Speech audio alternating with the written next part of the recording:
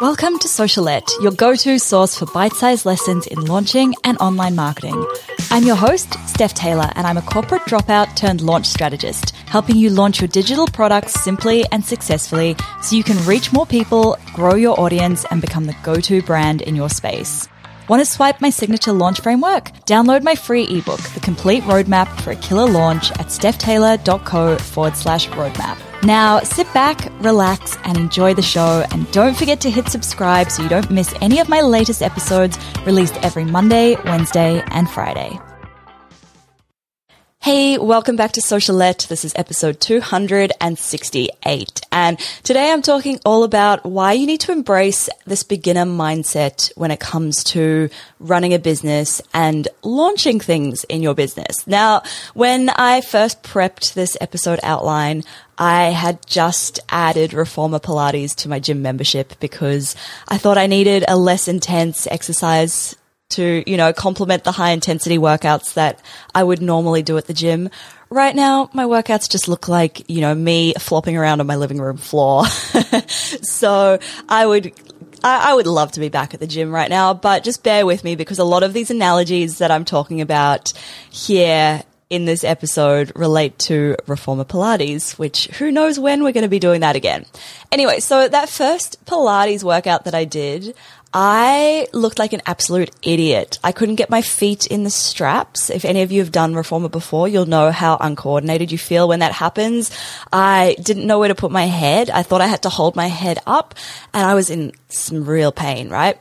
And that's where the idea for today's episode came from, because starting Reformer Pilates made me realize that I needed to approach it with a beginner mindset. Although I was already really good at doing, the normal gym workouts and HIIT workouts and even mat Pilates, I realized that I needed to step out of this ego need to pretend that I knew what I was doing and approach it with a beginner mindset. And then I realized that a lot of these lessons are really applicable to businesses and that we should all be approaching our businesses and launching with this beginner mindset because we're all constantly learning. And if we're not learning, we're not growing. So this episode, I'm sharing some ways in which you can cultivate that beginner mindset when it comes to your business and launching. So firstly, ask for help when you need it. Like, when I couldn't figure out how the heck to get my feet into those foot straps on the Reformer machine, I should have just put my hand up and asked the teacher. But I was way too proud to do so.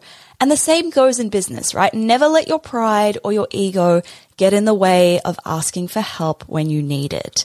Too often we just try to take that difficult approach and figure it out ourselves, when in reality it's a question that someone else could answer for us in maybe 2 minutes. Okay, tip number 2. Find someone more experienced than you or an expert and follow their lead. You can't be expected to be an expert in everything. So when you're struggling in an area that you're not an expert in, it can really help to find someone who is an expert and follow their guidance.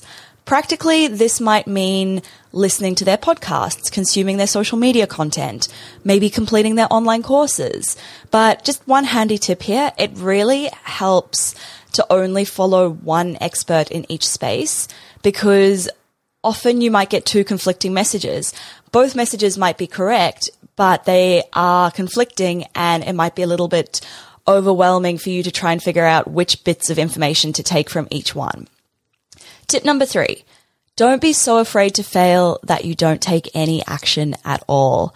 Well, okay, so it actually took me months of saying that I was going to upgrade my gym membership before I did it, because I was so comfortable doing the gym workouts I already knew. I was already comfortable doing the HIIT classes, the spin biking classes, but I was really scared to try something new. And the same goes in business, and especially launching.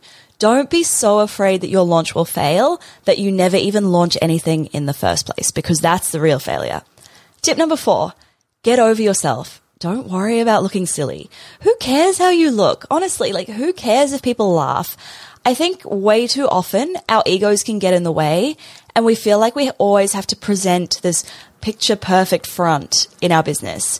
You know what? If you launch something and your launch flops, people probably won't notice, And they actually might even be impressed if you can talk about it and share your mistakes. We've all had our fair share of flops and mistakes, and that's all right because it means that you're learning. Tip number 5. Don't compare yourself to people who've been doing it a lot longer. Now, there are some girls in my former Pilates classes that look like graceful ballerinas. And me, on the other hand, I look like a baby elephant dancing to Shakira. So that's a real struggle for me because I'm super competitive and my ego absolutely hates not looking good at it. I want to look like a graceful ballerina, but I have to remind myself that they've been doing Pilates for years and I was only really a few weeks in once when the gym shut and we went into lockdown. The same kind of goes in business, right? Don't compare where you are with where anyone else is.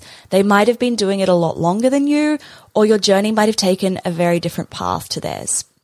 And then lastly, tip number 6, enjoy the process. It's really not about the destination, guys. In Pilates, this means slowing down, tuning into my breath, and not just going through the motions, hoping to one day be as graceful and as controlled as the pros are. But in business, this means not just focusing on where you want to be in 5 years, but also enjoying your day-to-day work.